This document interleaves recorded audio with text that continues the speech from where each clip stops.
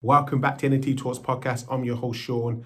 And today's guest, we have Finn. He's a founder of a gaming company. We talk about digital fashion, especially gaming within NFTs and everything to do with tech. So if you're really into the whole technology, immersive tech and what can be possible with regards to NFT space, this is definitely one to listen to.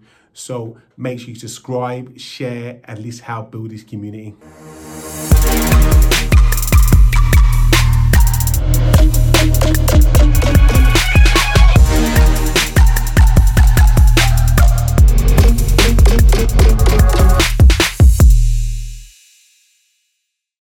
Okay, so welcome to NFT Talks podcast. I'm your host, Sean, and today I'm here with Finn Staber.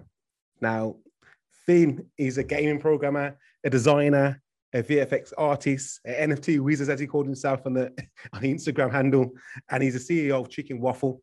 And Chicken Waffle is not a restaurant; it's a company in the gaming industry, and they produce amazing games with cutting edge experiences. So, Finn, welcome. Thank you. Great to be here. Thank you for coming on. I've poached you from the clubhouse and I've been in a few rooms with yourself, and you've been dropping a lot of gems, dropping a lot of knowledge, your background, as you can see with the gaming developing side of it and designing. I feel like you're a powerhouse. You're made for NFTs, the NFT space, because you're covering so many areas that I feel are going to dominate the space. I don't know if you feel the same way. No, like I said, it's easy to get me to talk. There's a lot to cover, and the platform is evolving, and there's so many people that have yet to learn what the technology encompasses. And so oftentimes, with that kind of topic, just like game development or just like a lot of the technology and stuff, you'll find situations where people are asking that question of how does this work though? I don't understand. Can you give me a little bit deeper? And that's as a nerd, that's kind of what I like to dig into, that kind of stuff. I read about these kind of the back end on a lot of this technology, and that intrigues me. So that's what we're going to get into, definitely. So what I want you to do first, though, Finn, is just give a background introduction to where you gain all these skills, and then an introduction into crypto and obviously NFTs and how you found your way there. Sure. So Chicken Waffle is a game studio in Austin, Texas. We do a lot of cool AR and VR development. We've done a handful of our own original IP that's won some awards, and we've done also 67 work for hire experiences for like games and experiences, product visualizations, marketing things, educational content, all kinds of stuff for an amazing list of clients and partners. Just wrapped up a cool Disney thing, doing a cool Rick and Morty thing. And yeah, just juggling a lot of really cool stuff. And,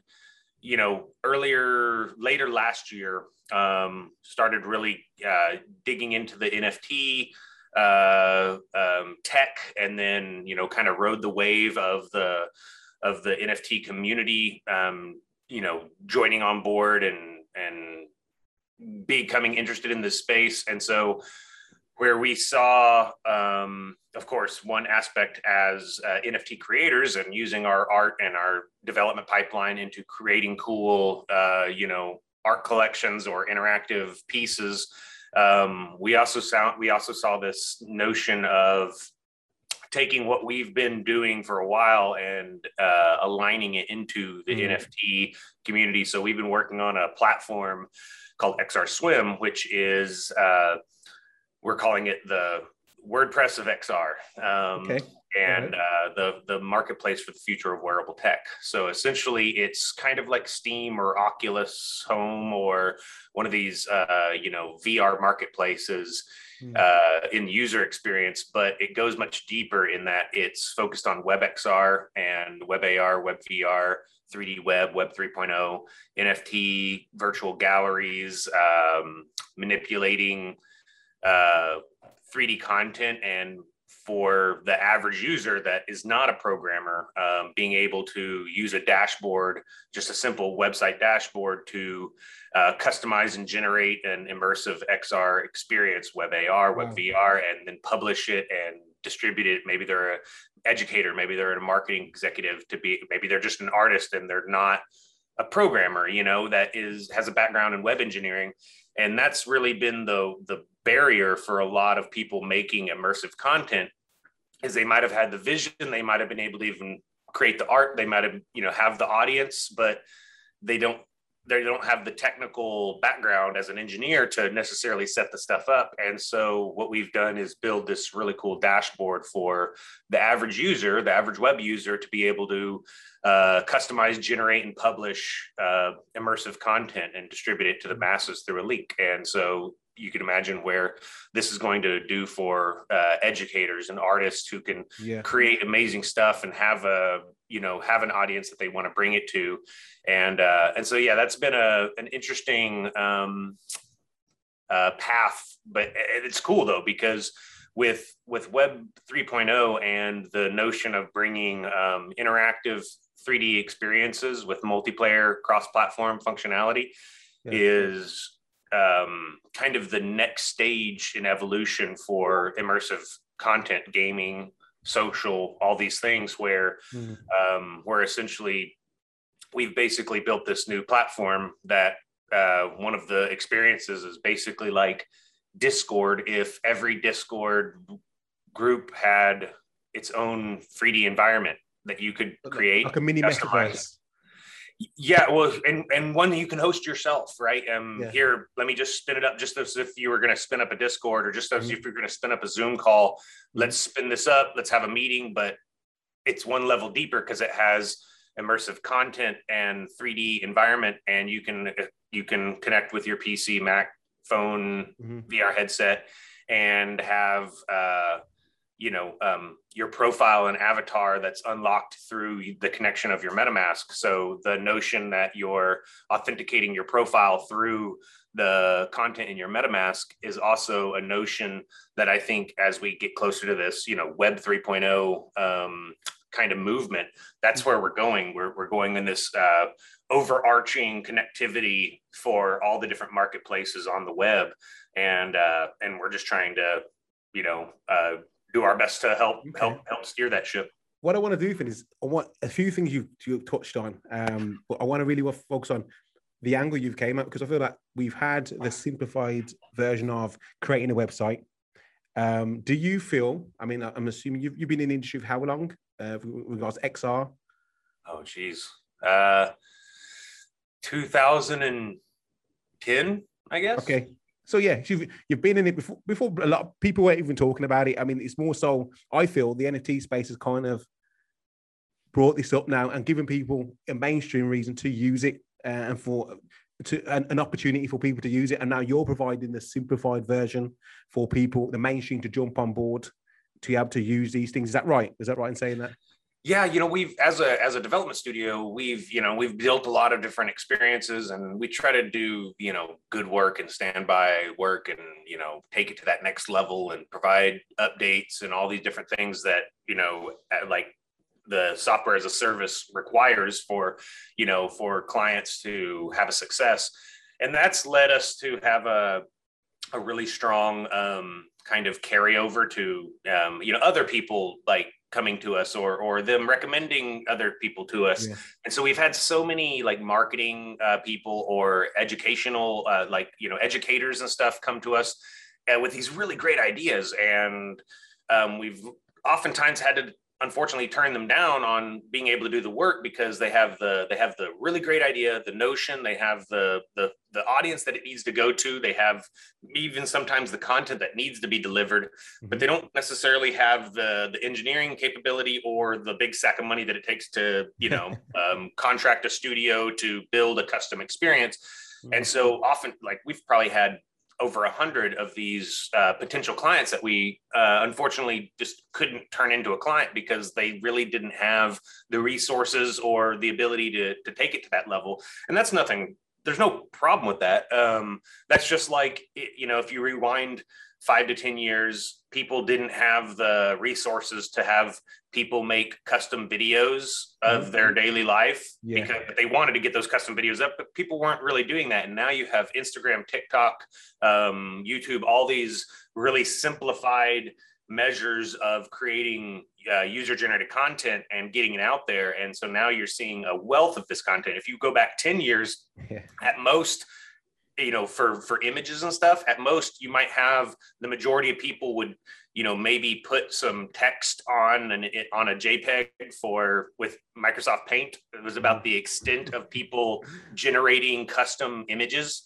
Was maybe you crop it or maybe you put some text on it, but most people didn't use Photoshop or you know, digital imaging stuff, you know. And so like, but now it's just, you know, this stuff is on your phone. The apps are free. The knowledge is being taught in grade school. And so we see the you know, immersive technology is coming in the same vein, and then authoring that content and, you know, signing it, essentially putting your signature through the blockchain by NFTs. It allows an amazing evolution of, like, an art revolution, if you will, of provenance being put to the artist and the ownership being put to the artist, and the actual opportunity for somebody who's an artist to gain resource and rise up and provide, you know, their family or themselves with a real sustainable income, you know. And that's really one of the things that is super phenomenal about this movement, is that if you think about it, all around the world for the history of human civilization, the impoverished or underrepresented demographics of every civilization since the history of our human race has many times not taken the artist's position in the community to a very strong hold.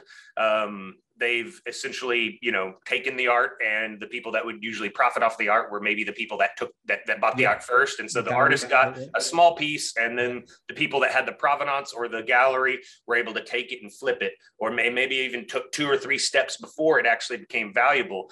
And so what we're seeing now with NFTs are maybe the people from, BFE, Utah, or Uganda, or Nowheresville, Louisiana. You know what I mean? That these people that otherwise, maybe it's a 17-year-old that has no chance of getting their artwork into a gallery.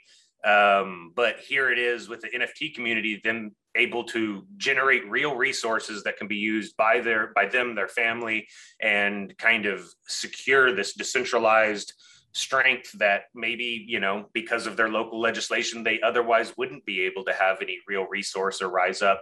But with their art, but the notion that art is doing the thing that's allowing them and their families to rise up is just, to me, it's a beautiful thing. Another thing I'm going to ask you is, from a gaming perspective now, from a game developers or gaming programmers perspective, I'm not sure if you got a background, if you worked in any big companies and working on like AAA games, but I remember having a conversation with a friend of mine, and he was talking about the reason why he's so into NFTs is because he witnessed, obviously, a developer was involved with Tomb Raider, and obviously Tomb Raider went on to make millions and millions of dollars, and they were getting paid around, I don't know, $50,000 a year, nothing more, nothing less. But their involvement in regards to producing that game was major. Is a key factor.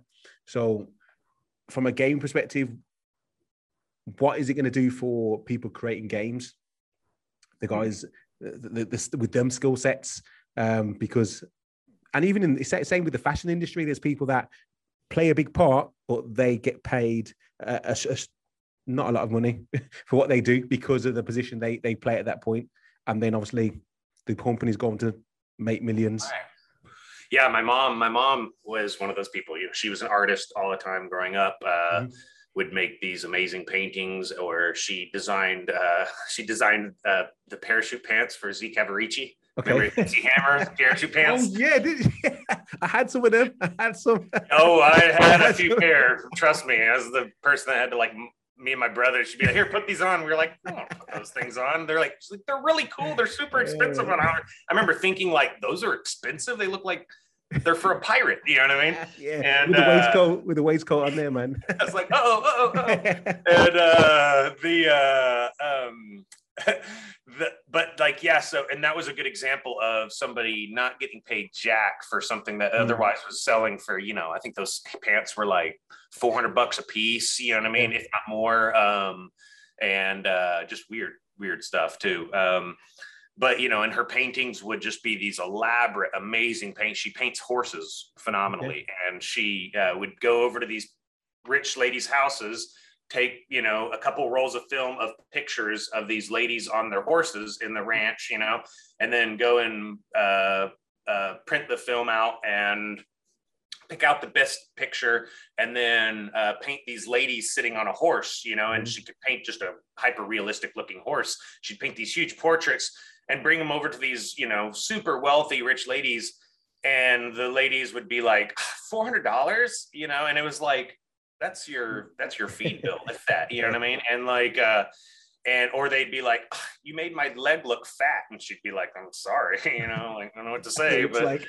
she's like, actually, I made your leg look way skinnier than in the picture in that. Yeah. And so, but the, you know, the, I saw from an early age, the way people kind of, they don't value the artist, the artisan of a painter or of a creator or of a craftsman.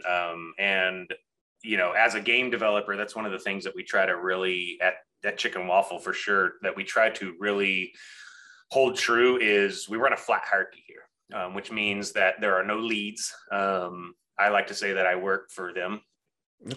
We have an amazing team of pretty stellar developers on board, and it's an honor to be surrounded with these peeps. And so I try to treat, you know, everyone like they're my boss. As a creative director, I find that's very important, because I don't want to be surrounded by just yes people. I want to be talking about a cool new systems design and have, you know, my artist or programmer or tester or whatever interject in what I'm saying while I'm drawing on the dry erase board and say, actually, I don't know about that, and like poke holes in what I'm saying. Because if I'm just, you know, spinning yarn onto a dry erase board and talking, and they're not getting it, then realistically, the production that they're going to turn around and try to build is going to be hollow from my vision. They're not going to enjoy doing it. And so instead, if they have that flat hierarchy of being able to like interject and steer the ship, then what they do is say, I don't know, like, well, I played this other game that does that. And then it's an open communication. Maybe it's a systems design talk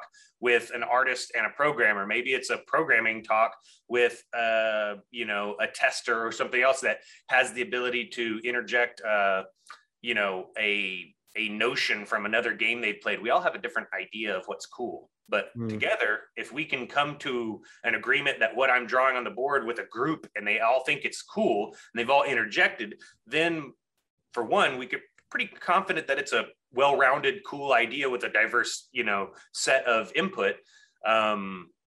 And also people are more happy about the task at hand. They feel like they own the task at hand, right? And that notion as a creator of ownership is very important, both of course for the, you know, the resolution of getting money, but also just in the time you spend doing things. You know, like whenever I try to bring something to somebody, I don't tell them what to do. I ask them what they think should be done in this situation. And I try to explain in that message what I think would be a good idea, but leave the floor open for them to give me any kind of feedback that, and then like steer that shit, because then they're excited about it. And so, especially like whenever you're asking somebody to do something, to redo something in game development, you're oftentimes iterating or changing or fixing bugs, and like people check in broken things, or they change something that then breaks something else. And that can be very heavy on a creator, you know, or as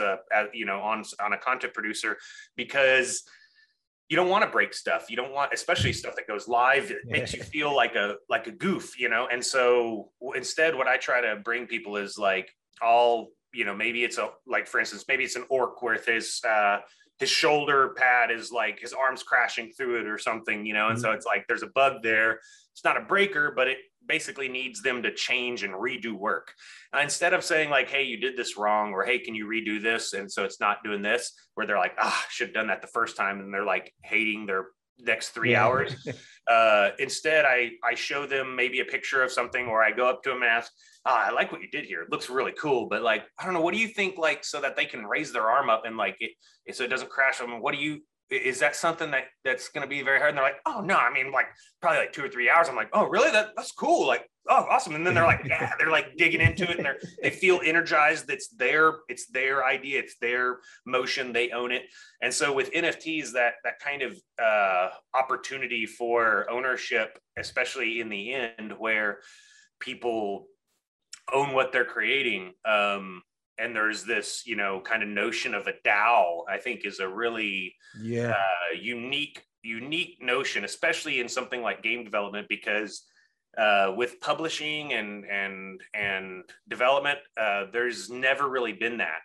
There's never been like the kind of communal notion that we're all equal when it comes down to the pay wire, mainly because the people that are paying the paychecks are essentially gambling on the success of the future title.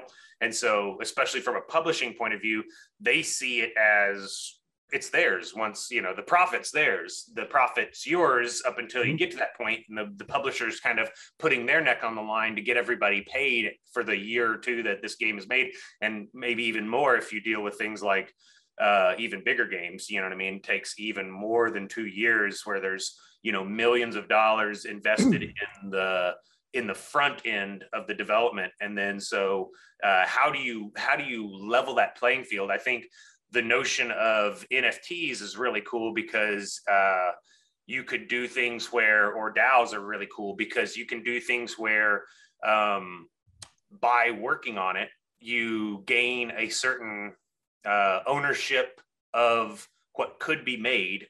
And therefore, if it's a success, then you automatically get it. You don't have to worry about this, you know, overseas publisher making good on what they said. It just goes into your account. And that's a pretty cool notion, actually, you know, because then just like to me, a really solid publishing agreement are the ones that like with an indie developer are the ones that the indie developers can you know, make good on the back end. And so like a big notion that we've been going with, because Chicken Waffle's expanding in indie publishing. So we have this new indie publishing fund that we're about to announce, with a, you know, big fund for working with indie developers and indie creators in the gaming and NFT space. And the goal there is to have this relationship where, you know, as a publisher, we front or pay the money for production and promotion and getting it out there. And then we take like an 80-20 split as, you know, until we recoup. And then that flips to where now in the back end, the indie developer, the creator, the original creator has the ability to profit on the back end. And that notion— Is that a DAO? Is that a DAO that you set up? Was that what you set up as a DAO then already? Or no, but I never even thought, honestly, until you just said that, I never even thought of setting it up as a DAO. But that's a really great idea, is setting up a fund as a DAO, because the notion of a lot of these funds, these publishing funds, are sometimes to get other like VC funds to back your fund. Now we haven't done that, but oftentimes that's what a lot of them do. And so for me, you know, you can hear it now. I'm going to dig into that. It also really excites me for other funds to kind of look into that and think about like, what can that mean for them? Because the best thing you can do as a fund or as a publisher is to entice the most creative, innovative creators to join. Like, it's hard because otherwise you're trying to like sell yourself to that creator. If the creator already wants to work with you, then that's really phenomenal. And that's why we actually picked the Devolver Digital publishing kind of agreement path, is that we've seen really great history of the indie developers with their publishing agreements prosper in the back end, right? They're able to do solid production Mhm. because the money's there at the beginning, and then the game comes out, it's a smash hit, publisher makes money, and then once they recoup, then the indie makes a shit ton of money, right? And then they can rise Yeah, up yeah. and It's a kind joint of win-win, really, isn't it? It's a win-win in yeah. both ends, yeah. And because there's a lot of publishing groups and a lot of funds and stuff, VCs or publishing groups, who will front the money, and then I mean, this is actually how a lot of it works. I can't Yeah. believe it. But they'll front the money. They'll take, 80-20 split up until a certain cap. And then that's as much as the indie can make on the project. Wow. And then it all 100% That's goes it. to, so it's like the first 500,000 is 80-20. So like the indie might make up to 500,000 after they launch the game. Now, for an indie, that's still very attractive because they're like trying to figure out how to make Mhm. payroll, and they're trying to figure out how to keep going. So in order to like have a full pay up front, cool. And then after they launch it, they can make up to 500,000. That's cool. Okay, well, I'm just gonna have to do it because otherwise we can't keep going. And Yeah. for I don't like that. It feels very exploitive, right, of the creator. And so we've tried to really shift in the direction of like what's good for us, sure, but also what's good for the people that we work with, because I want to create that ecosystem around us. There's the notion of what you're talking about, how you run your company, the approach you take to get the best out of people. What do you think? I feel that based on what you just said, I've never realized it until now, but I thought that's the approach these PFP projects have taken. Because especially like, okay, I always use like Bored Apes as an example, but I feel that they were the community of the Bored Apes were the artists, all the thought leaders, all the early adopters of the NFT space, and they all come into one community, and they all represent this ape community, and they all want to help each other, and they feel they're a part of something.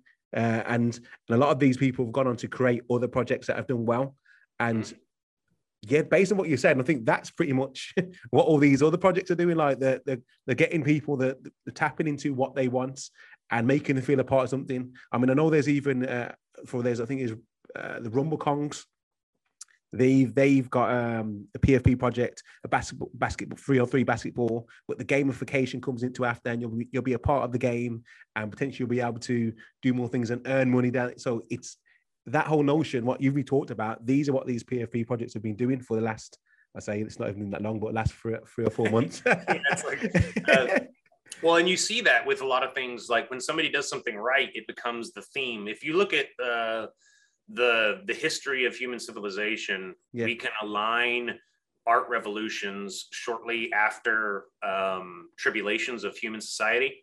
And here we are shortly after a strong tribulation in our society with the pandemic and closures and the mass exodus of people not wanting to take crappy jobs, and they want, people quitting their jobs and all these other things.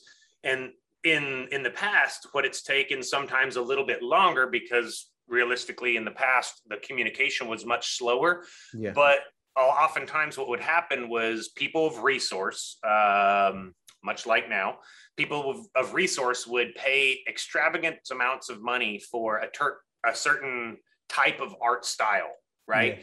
And then that art style would become the new thing that all the artists in the community would start emulating. And there'd be that period of trying to make art in this style. And that's what would spawn it. Well, here we are seeing that exact same thing. We're seeing a new art style, this digital art style revolution, where there's value in creating digital art or minting this digital art, or maybe it's not even digital art, but digitizing real art and minting it and putting provenance on it. And then people of resource buying it is what gives all these other artists the notion of, I need to jump in on that. I need to get my skill set in there. And so we're essentially witnessing a new art revolution. And so I never really thought, as you're talking, I'm taking it all in. I never really thought about it like that, but it makes sense. Makes a lot of sense. Yeah, and so like with I love the Bored Apes. Bored Apes Yacht Club is a really interesting collection, and we're working on a couple of interesting collections right now that definitely take some of what they've done to state, but then as a immersive content studio, we see other opportunities that other people aren't doing, because realistically, it's kind of tough to build games. It's tough to build these like virtual experiences.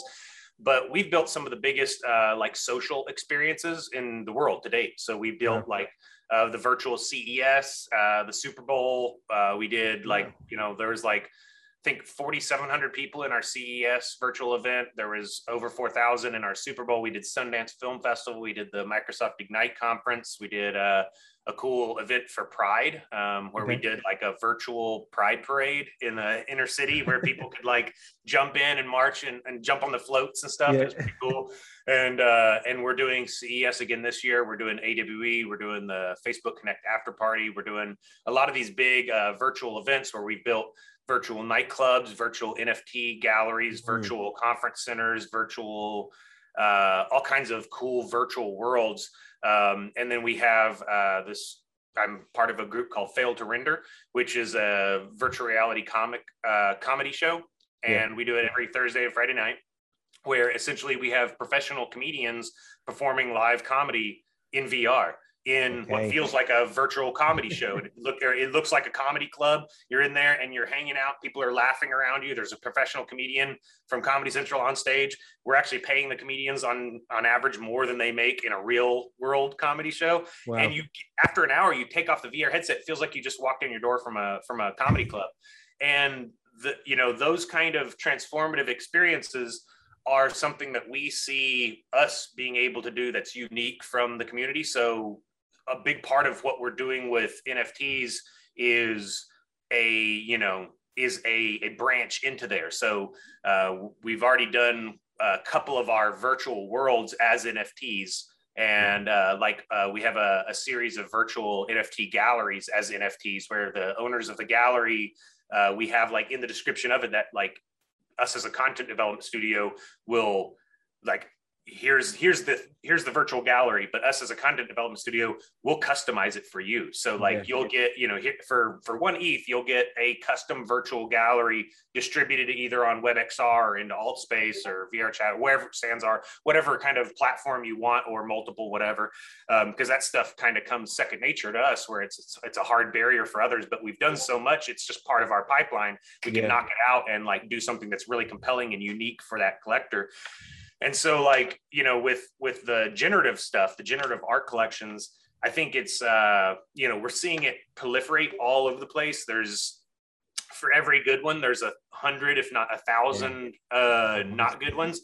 And it's arguable to say that the good ones are even that good sometimes. Sometimes it's just, there are people aligned with it who have certain provenance that are backing it and promoting it. And so people jump on it because those people are talking about it. And we're already seeing a lot of that stuff, even just in the past couple of days, kind of blow up in their face, negativity coming. And so like what we want to do is create, and what the kind of projects that I invest in and that I buy into, that I ape into, are things like where you can tell that the creator is genuine on their goal. Let us know, man. What have you aped into? Have you mention any I bought an ape day one. Okay. I've got just recently I got the CryptoPods. So the CryptoPods are these really cool like little like spider robots that have a whole like kind of membership component to them, and you can upgrade them in the future, and they have an interesting drop process, and the creator is very into like 3D web and virtual reality. And so when I see people creating artwork, a big part of what I see, like a notion as a collector should not always just be like, oh, what's going to flip? What am I going to be able to make money on? Because that's oftentimes a good way to lose your money.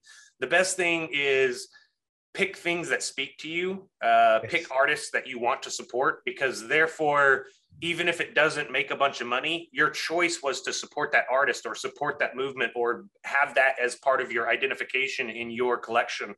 And so that, therefore, you haven't lost any money. You've invested in yourself, and this is a long game, right? So pick the art that speaks to you, that you feel also is genuine on the goals of the artist or the creator, of like, we're going to take it here and here and here. Sometimes it's important to like look at that and be like, do you really have the ability to, or did you just copy those goals from another collection that worked out for them? And so like it's important to kind of take a subjective look at that and say, like, is this going to work out, or are they just kind of, money grabbing? And so I try to do my best due diligence with that stuff. And so, with a lot of the collections, I see one part, of course, this like this ticket into something more, right? It's a membership into something more.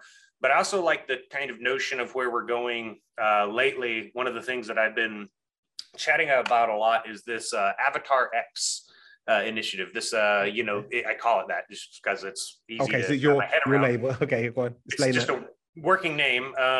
Basically, the notion is that imagine if we have these digital accessories. They're, be it a jacket, a hat, a backpack, shoes, glasses, facial hair, whatever we want to customize our virtual avatar with that's unique. And as of right now, there's no unifying avatar system that allows us as creators or artists to generate content for the multiverse, right? To take across multiple different metaverse experiences. And so what I don't want to say propose, because it's going to happen. Yes. It's just, when will it happen? Who does it? And how do we, keep our stuff modular so we can adopt that? Yeah. What I see, I have a background in MMOs. And so working on MMOs, you'll often have like 5 or 6 character artists working on accessories, but they'll have to keep a common naming convention, a hierarchy convention, a scale, rotate, and positional offset convention for the artwork that they create. So if it's going to be a hat, well, the hat actually is rigged to be a child of the head bone. Yeah. And so the hat actually, or the helmet or whatever is on top of the head, has an offset zeroed out underneath the head bone, which is right about here, even though the hat's up here. And so you'd have this 3D hat with a positional offset right here with the correct scale and everything. And that's going to proliferate across. So like, say once we have this Avatar X standard, well, then now people can build their avatars. Maybe it's ready for me. Maybe it's one of these, Pixies or whatever, one of these other avatar solutions. And if this metaverse says we accept Avatar X NFTs, now anybody, and then there's maybe you go to Avatar X and you download the templates of how do I create a hat, how do I create a backpack, what are pants, what are jackets, whatever. And then it has all those positional offsets. It has the scale, rotate, everything. It has an example. Now artists, 3D artists and creators, designers, clothing designers and stuff like that can create custom clothing. And then that clothing, then they can mint it onto the, OpenSea, Foundation, Rarible, whatever. And then people that collect that stuff and hold it in their wallet, once those users go to a metaverse, they can connect their wallet and then take anything out of their wallet, and then that can apply to their avatar. Therefore, they could jump from metaverse to metaverse and have their gear with them.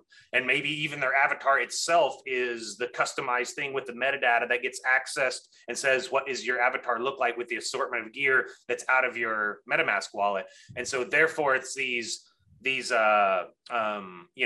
essentially NFT verified profiles, if you will. And so and then as creators, we're able to create the content, sell it, and then that stuff is distributed across all the different multiple metaverse experiences, because they all adhere to this standard, be it Avatar X or Ready Player Me or whatever it ends up being called. Epic announced that they're doing a huge new metaverse, and people are like, oh, well, they're already doing Fortnite. And I'm like, well, wait a second. They're going to keep doing Fortnite for sure. Fortnite's a great game. But what about all the people that are just into wasting their time, just into spending their time in a social environment? They're not necessarily jumping into Fortnite anymore to game. They're just, at the most, they're jumping in there to socialize. I think they have the parties, isn't it? I mean, what they call like Xbox and that, what they call the party rooms, where people just before you go and game, you join and you conversate. So that's going to be a virtual experience. Yeah, I think what Epic's going to do. I mean, I don't know what they're going to do, but what I think they're going to do, what I predict they're going to do, is create this metaverse that they've announced is going to allow you to customize and, acquire gear and customize gear. And then that avatar will likely be similar style to the Fortnite avatar. So you'll be able to take your custom avatar into Fortnite and then back out and then like across these different experiences, but essentially they'll feel more connected because it's you in them. And so very much like in Ready Player One, the Oasis, where you're jumping across from world to world, from different people or different organizations created these different worlds, but you are you based upon you and your profile and the unique ideas of you. And so I think that's where we're going. Twitter just announced yesterday that they're doing NFT, what do you call it? NFT authenticated profiles, avatars rather. And so that's in line with what we've been working on. We have the new kind of like Discord environment with the 3D world. Those avatars are customizable with the NFTs you have in your wallet, which are it's a really cool new, notion of like how to customize your avatar, because a lot of people like to flex with the NFTs that they've collected. And that's what, people put their apes as their faces or their CryptoPunks as their faces or as their crypto pills as their face on Twitter or on Facebook or on Instagram. And this allows them to take that into a 3D metaverse. And I think, these are very early skunk works of where we're going. I think realistically, we're kind of in if you compared this to smartphones, we're in the cool Razr flip phone era where everybody wants one. Only for the ringtone. Yeah, I'm buying ringtones. I got Tetris on my phone. You know what I mean? Like, we're starting to spend money on more stuff than just your service plan. It's cool to have one. Everybody's got one. They're showing it off, but we still haven't hit that mainstream everybody needs one that we saw once the iPhone came out. Everybody just had to have a smartphone, right? People threw the Blackberries away and they got that smartphone. And then, then you had essentially two main operating systems at competition, which was Android and iOS, racing for utility features. You know what I mean? And so that's kind of where we are at right now. We're prior to that. So anybody that's paying attention to this are essentially early adopters, tip of the spear people that that for us being involved in it for a long time, it feels like, oh, when's it going to take off? But it hasn't. We're looking at it the tip of an iceberg through a telescope right now. Yeah, no, I totally agree. I agree with so many things you said, especially on the fashion side of it. I think I've got a background in fashion too also, so I understand that as what you're saying is there's going to be almost like a wholesale route. And one size fits all, going to different metaverses, whatever or multiverse, whatever you want to call it. I do think that I don't think it's going to be, say, a standard avatar that goes across everyone. I feel like Apple's going to control their metaverse, and then Amazon's going to control their metaverse, because I feel that the more metaverse that you can go across to, avatars can go across to, the more valuable it becomes. Because if I can carry it into 5 metaverses, then it's valuable, isn't it? If I didn't carry it to 1, then it's typically it's not going to be that valuable as the other one that can carry to 5. Yeah. So so I'm really looking forward to it, man. Like that, this is what excites me. This is why I wanted to speak to someone like yourself in the gaming, with a gaming background, to explain that in in-depth way of your perspective, where you see things going. One thing I do want to touch on is, we've kind of gone past it, but I want to go back just to hear your thoughts, because this is something that I'm a bit like, I understand it, but it's still a bit out there, is obviously loot. So did you? So you being a programmer and a developer and a creator and a designer, does that attract? I just want to know, does that attract you based on what they're doing, their concept? Yeah, that's actually what got me into NFTs first, or not just NFTs, but using the blockchain for identifying ownership back in, I guess, 2014, 2015. I got into Enjin Coin, which ENJIN. That is a blockchain access token that you can essentially work into a game interface. Now there's another really amazing one called Immutable X that allows creators to I don't want to say inject, but use their API so that users can use gas-free minting for in-game content. And this was a notion back when I was working on an MMO back in 2014, 2013, that I worked on Shroud of the Avatar, which is kind of the spiritual successor to the Ultima series, and with Richard Garriott. And so Richard Garriott is the guy that created the term MMO, right? Okay. And he went to outer space, and he's quite the explorer and innovating pioneer. And so he, his games were the first to have real agency and cause and effect, and dialogue or storylines that were closed off because of certain decisions you made in the game, and multiple endings to games, all these different things, the first game to come in a box, all these kind of innovating industry kind of things. And one of the things that I kind of had the notion for while I was working there, I was the VFX lead and programmer / designer, wore many hats, but I also did all the Easter eggs. All right. And so I was building all kinds of like hidden things I wouldn't tell anybody about. And there was a lot of crafting and recipes and all these other kind of things that go in with an MMORPG. And I got the notion of like with Engine Coin or with one of these, these technologies for loot, like I said, it allows for something like, if Richard Garriott crafted this helm, this crown, well, that's Richard Garriott's crown. There's only one of them because he only crafted one of them. He wears it around, and if you killed him and took it, this is it. Now that's unique. That say, okay, that's that one of a kind. But even take it more back. Okay, so maybe 3 iron ore and 2 wood creates, this sword, right? Broadsword.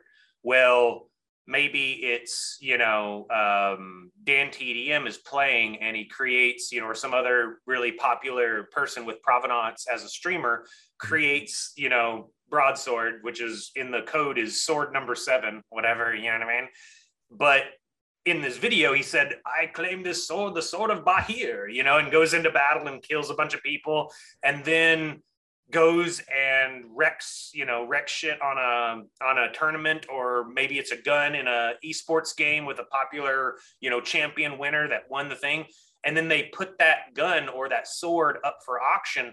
There's only one sword of Bahir. There's only one gun that won the esports tournament. There's only one character skin that did this, even though it might be able to. And so the notion of the provenance towards, that's the same as there's only one board 8, number 5285. I'm thinking sports. I'm thinking sports, like based on what you just said. I'm thinking sports, like even like there's FIFA or the NBA. I think it's NBA 2K them games, like that going into like they're playing, and then they're selling their shirts that they played. I mean, if you buy a 1996 Jordan jersey, that's a good example. Is like, well, I buy this jersey, this digital jersey that was worn by this star player as an NFT, and like the notion of that plus like the notion of the tokenomics around like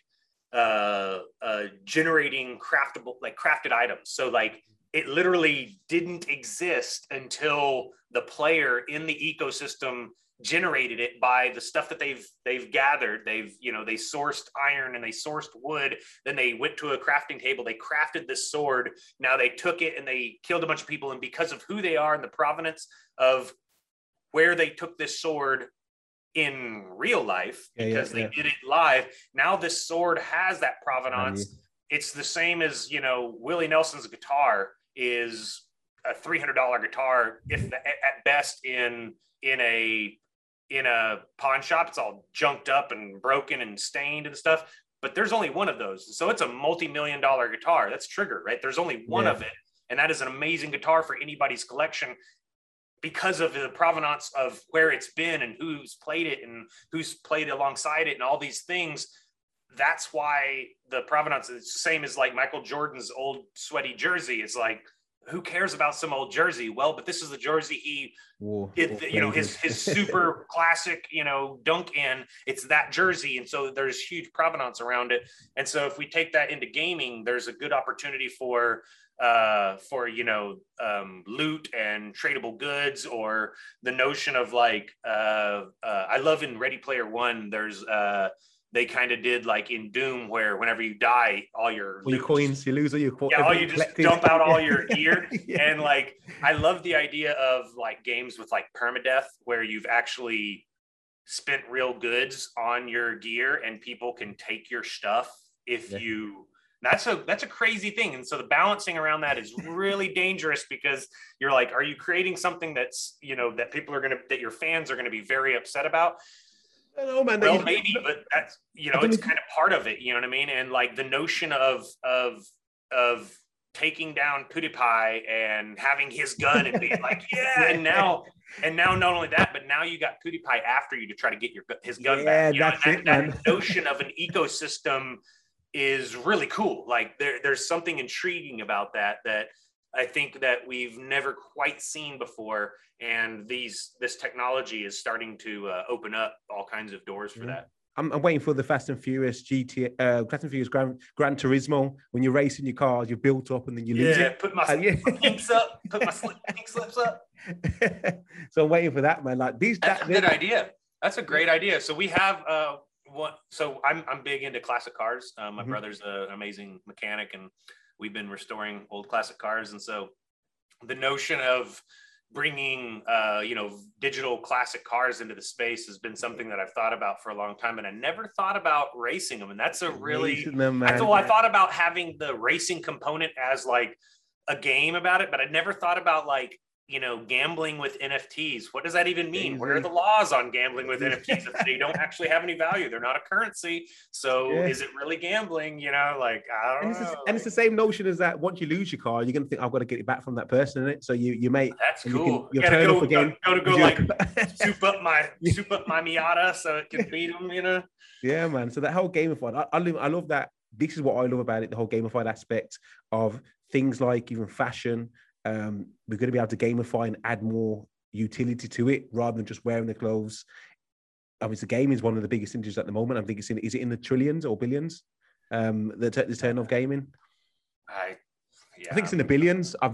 But the amount of money that game's in, it's big, and XR is set to grow like crazy. I think right now the XR industry is like 30.7 billion this year, and by 2025 is estimated to be at just shy of 300 billion. So that's 1,000% growth over the next like 3.5-4 years. So that's a huge notion for people that look at those numbers. There's all kinds of crazy analytics out there about where the industry's going and what they're doing.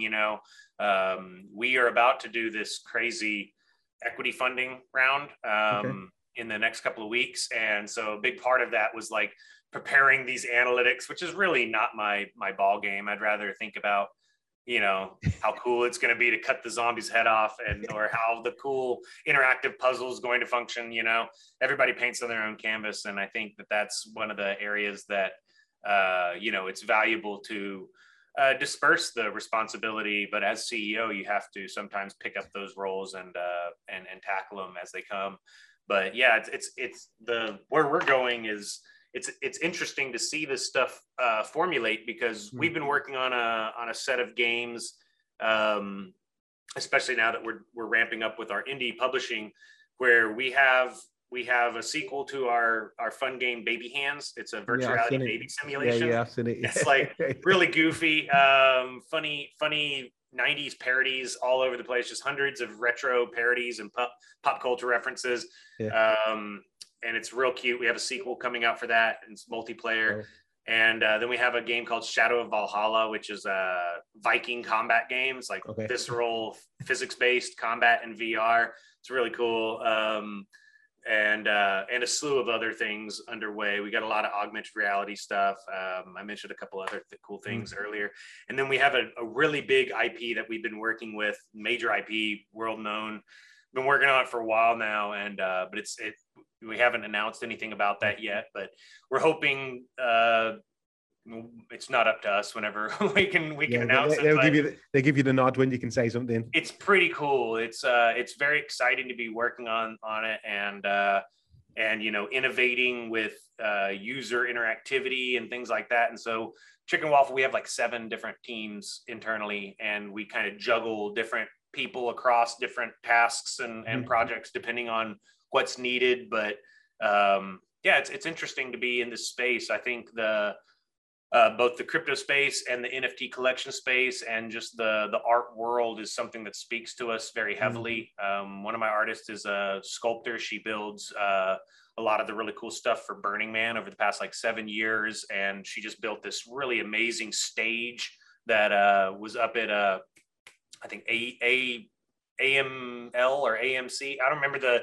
there's a music festival that just happened in Chicago that she was up in and had this stage at, and now she's bringing it down to Austin for this other big festival. And then it'll be in Burning Man next year. And it's a phenomenally crazy stage that took like all these welders and stuff to build it together with her. And, and she has an art gallery in East Austin, as there are many really amazing art galleries.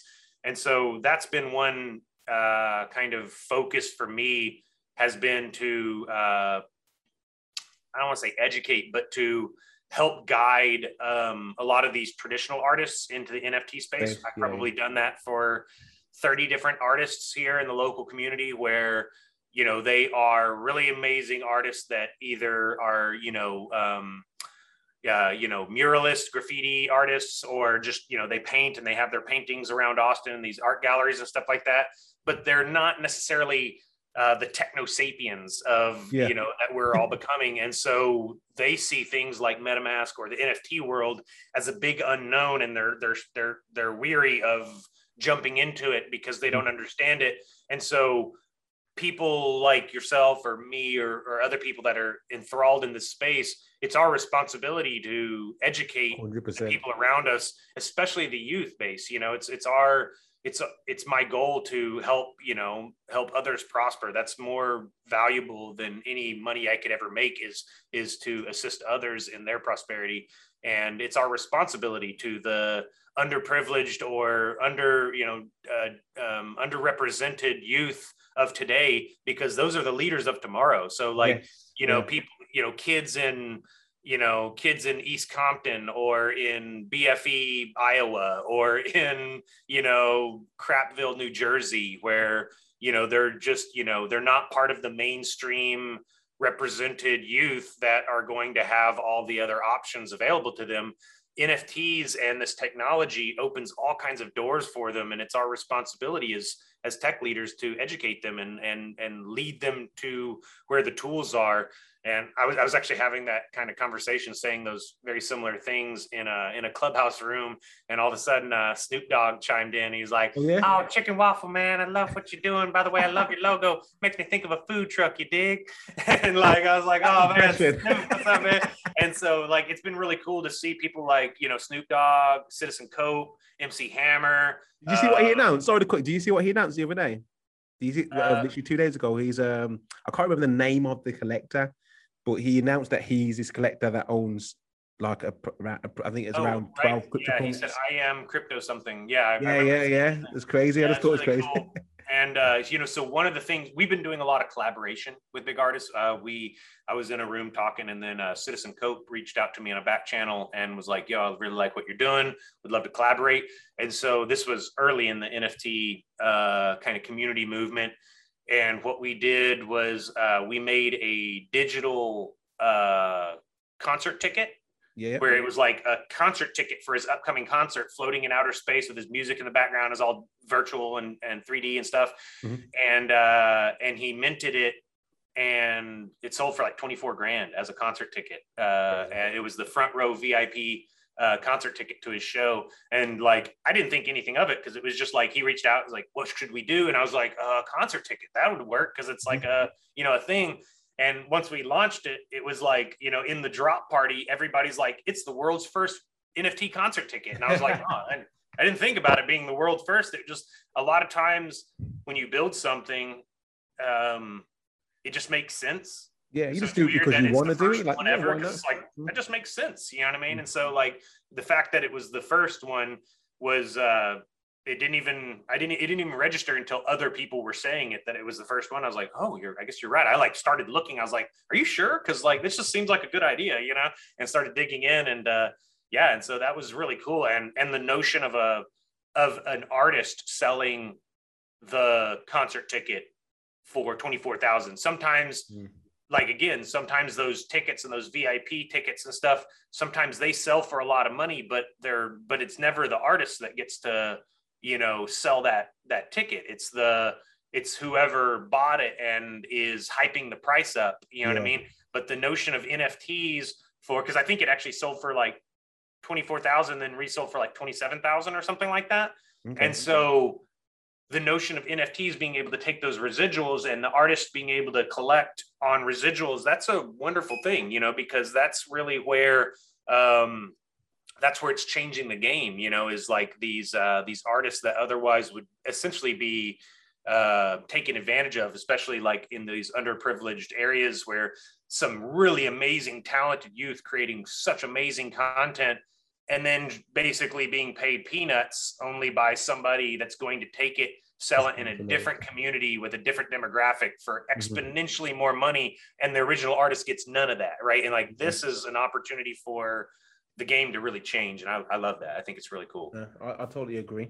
What I want to do, Finney, to round it up today is I want you, not too long, just to give me how do you think a day is going to go in the world in the next, let me push forward because it's going to be a while, next 20 years, you wake up in the morning, just give me, how do you think implementing things like NFTs, the things that we've been talking about, give you an idea how you think the world's going to be from just an average day from waking up in the morning. So well, as soon as I wake up, I'm gonna put on my smart glasses because I gotta have like my HUD of like 8 different screens floating around my peripheral. I can't wait for that to be available because I hate carrying around this bulky phone, and so I think that's coming soon. The notion of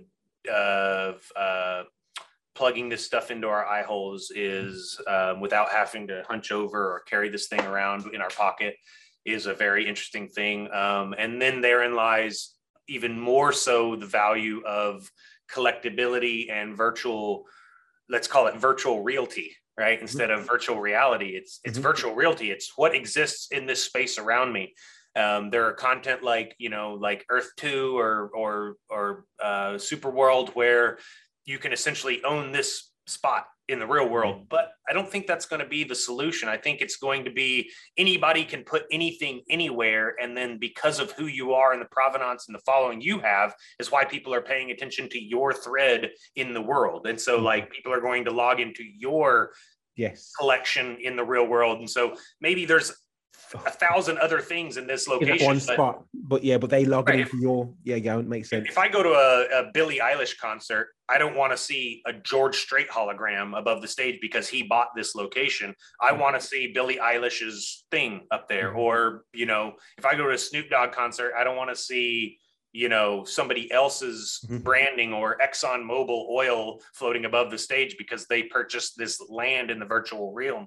I want to see his content, right, that he put into the virtual realm. And so in the very same sense, when we walk around, we're going to be wearing maybe, let's call it Fashion X, or, you know, that probably already exists, but for the namesake, Fashion X, right? And so I'm in my Fashion X app, it's running, you're wearing your Fashion X app. We will go into the same meetup space. My headset scans the room with the point cloud data, realizes where I am based on geo coordinates and the point cloud data of the scan, orients all the stuff that Fashion X has. There's some advertisements, there's some boom. You're logged into the Fashion X too, and your headset knows where you are in the room. So when I look over at you, I'm seeing your digital avatar's representation, and I see you as your digital avatar that you want to portray yourself as. Maybe it's you, but maybe you got a cool hat. Maybe you're a full body and your actual body is being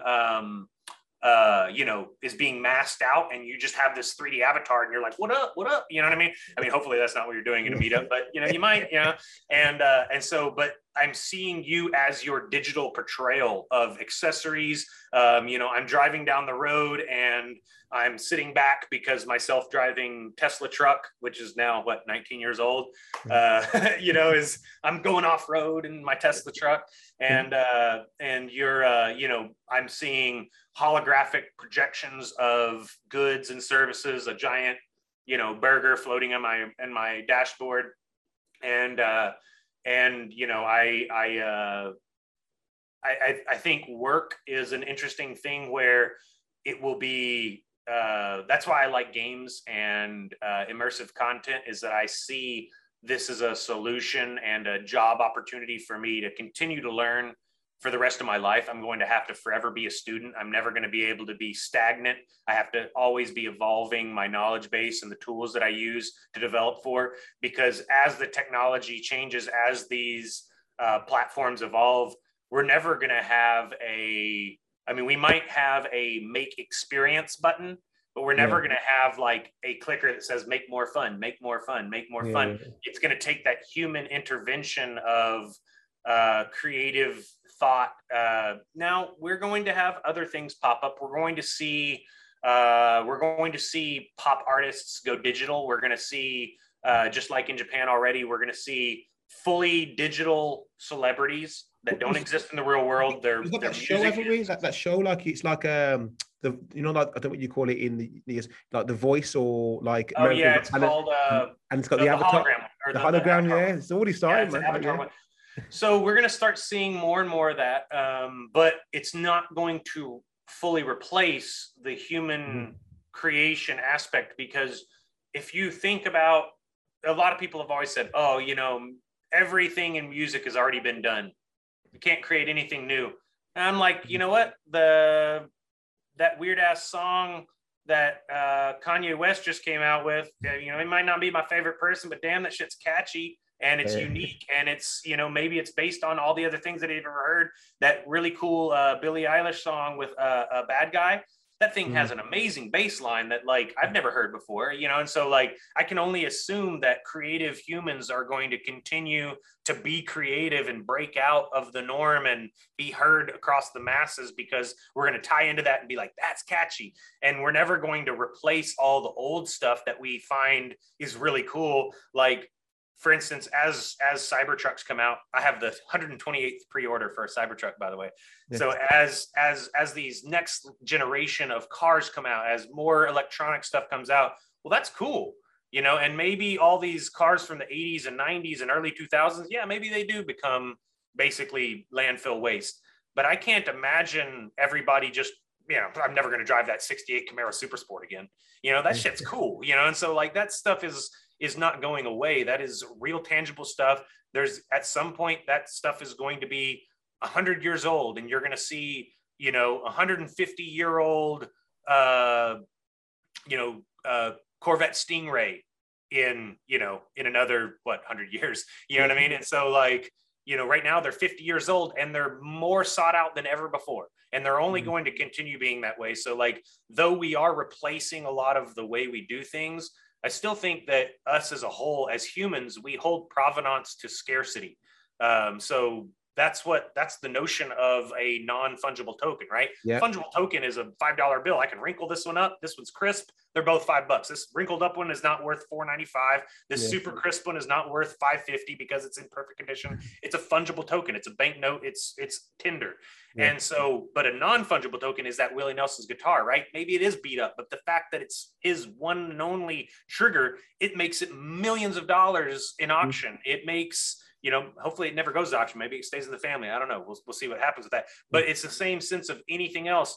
And so whenever I start thinking that way, I start thinking about like, well, what are things that are fungible tokens, but also non-fungible tokens? And one of the things is coins. Coins is a good example because coins are legal tender.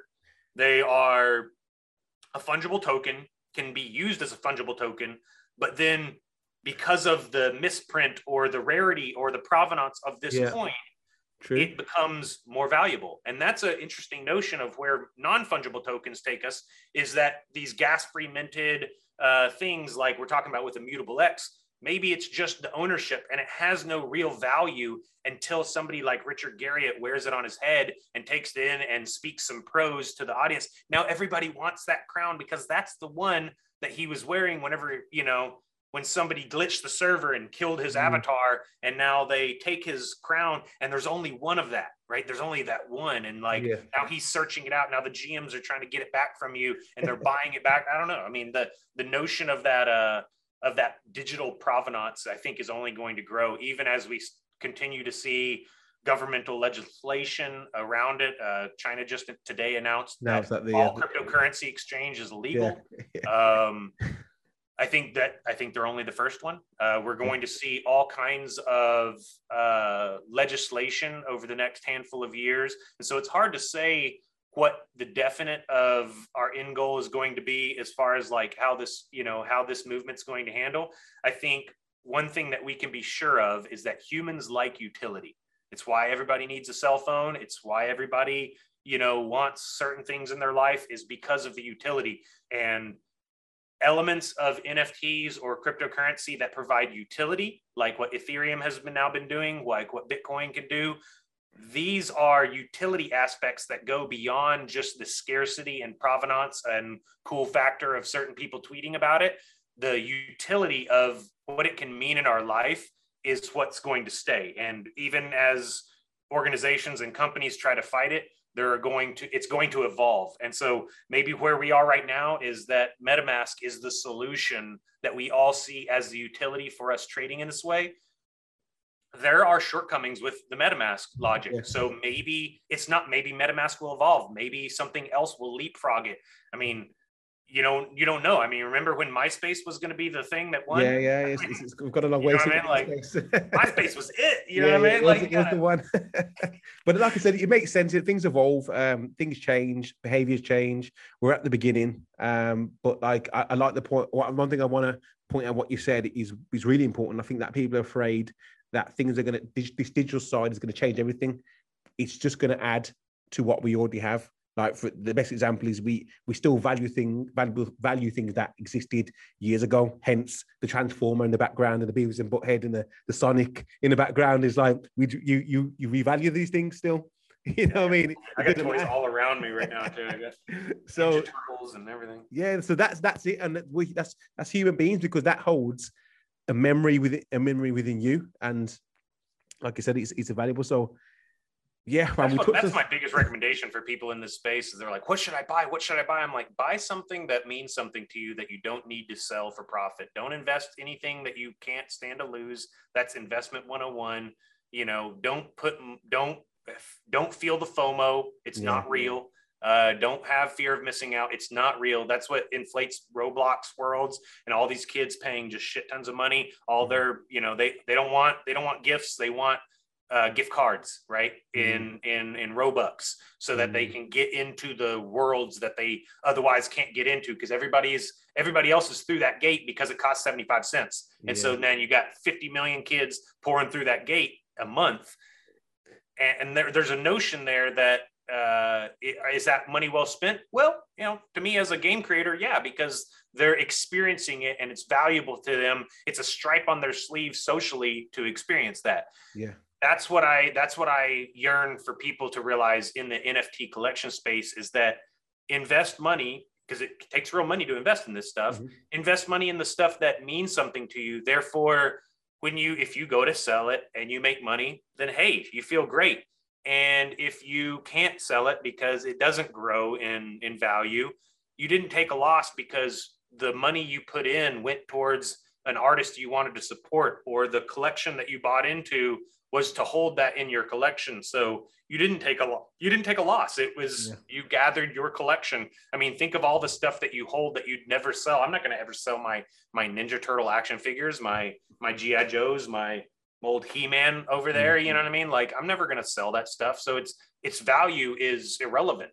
Now, it does have value. It has way more value than whenever I bought it for. All my old Star Wars toys, way more value than whenever I paid for them or whenever I got them as a gift from a kid. But do they really have value? I'm not going to sell them. I hold more value in owning them than what they could give me monetarily. And so I would say, in the content that you invest in the NFT market, use the same kind of logic. Instead of thinking, oh, I got to jump in on this while it's still low, then I can sell it and be rich. That's a wrong way of thinking. Most of the people that bought into the apes, for instance, they didn't buy in at the beginning. The people that bought in the beginning, anyway. Some people are buying in still now, and it just boggles my mind. But the people that bought in earlier, like myself, the reason that collection speaks to me is that they opened up the ability to create derivative art from it.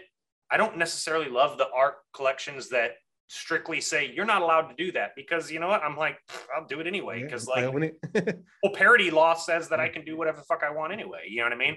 And so I'm not going to, because I respect creators. But one of the elements that really caught on for Bored Apes was that all these artists in the community were creating derivative art. We created a bunch of derivative art. Like I got a Scarface ape, I got an ape that one of the ones that's on the moon with a face hugger on its face. I got all kinds of them in jail. I got a series of jacked apes where I'm taking people that have like high provenance and like these big collectors or influencers that got an ape and put it on their Facebook.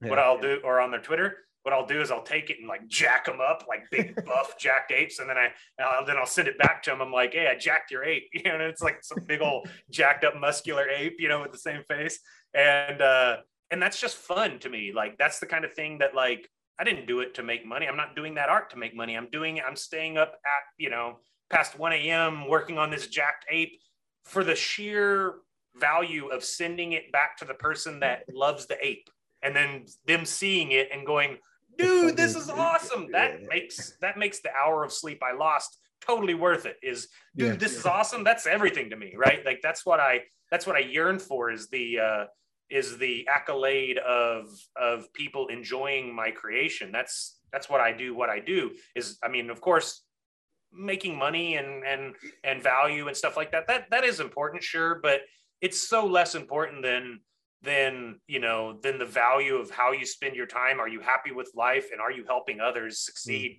That's exponentially more valuable. So like Chicken Waffle is an ethos. We've donated thousands of dollars worth of books and computers and VR gear to local schools, middle schools and high schools. And the biggest thing I told Snoop Dogg that I was like, the best thing you can do for your community, you want to know how to get it down. You're worried about your resources actually trickling down to the people that need it. You know what? Go into a high school, talk to a principal or a guidance counselor at a high school, and fund their technology program, because 9 out of 10 kids today see themselves with an opportunity in interactive media or art in the digital realm. That's 9 out of 10, at least. In some communities, 10 out of 10 will check that box and saying, yeah, I could be a streamer, or I could be a game developer, I could be a digital artist or something. Of course they want that. But realistically, not every kid has that opportunity, because it takes a lot of education and self-education. What they really usually lack is the stuff at their fingertips. So if you really, really want to make a difference, pick any school and put some resources into their technology program, because every school needs it. Every school is hurt for educators and equipment and resources. So there's not a single school that has enough. Even the rich schools need more, but realistically, the poor schools really need more. So pick a underrepresented school and help fund their technology program. And there's nothing better that you could spend your resources on, in my opinion. I love that, man. I love that. And it brings it to a nice little ending, to something positive and something with good intention. Where can people find yourself in best handles? But I'll put them in down the bottom, but they're just to say it on here. Well, across everything, all the different marketplaces and social experiences, it's at Chicken Waffle VR. So Chicken Waffle VR is all of our, you can find all us at chickenwaffle.com. We're giving away some cool VR hardware and cool swag and merch and stuff like that. And so we're going to be doing a lot of giveaways. And so you can sign up for our beta program. And that's essentially who we give away stuff to, is people that are in our beta program, because that's very valuable to us, of being able to have people that are interested in this content as a list. We can send early access to our content so we can get feedback from the community. That's crucial to us to make the best experience possible. It's not shifty, it's not shady. It's literally trying to grow our community of people that can give us feedback and ideas. And we want to listen to people. We want to hear your feedback. We want to know what you want. And that's because that's very valuable to us. So we can help to build that. And we're growing. We're looking for more wizards and ninjas to join our ranks, people that are involved in things like AR, VR development, 3D art, or NFT, innovative technology, or maybe you're just a cool collector or a cool creator that wants to, kind of level your stuff up to 2.0. You're not sure how to get there. Everybody paints on their own canvas. Nobody's, everything. And so, but oftentimes if you find the right team or connect with the right people, you can find the people that holistically can bring an amazing thing together that no one person could do by themselves. And so we're looking to grow, and we hope to kind of advance our ecosystem here. Okay, well, Finn, thank you for your time today. So much value, and that's what I expected, and you definitely delivered. So thank you again. Hopefully, as you go on and you drop the project with the big IP, we can get you back on again to talk about that. Hopefully, we'll definitely keep in touch. But for everyone that's listening, please obviously follow Finn and stay tuned for what he's doing. Everyone stay listening and take care. Take care, everybody.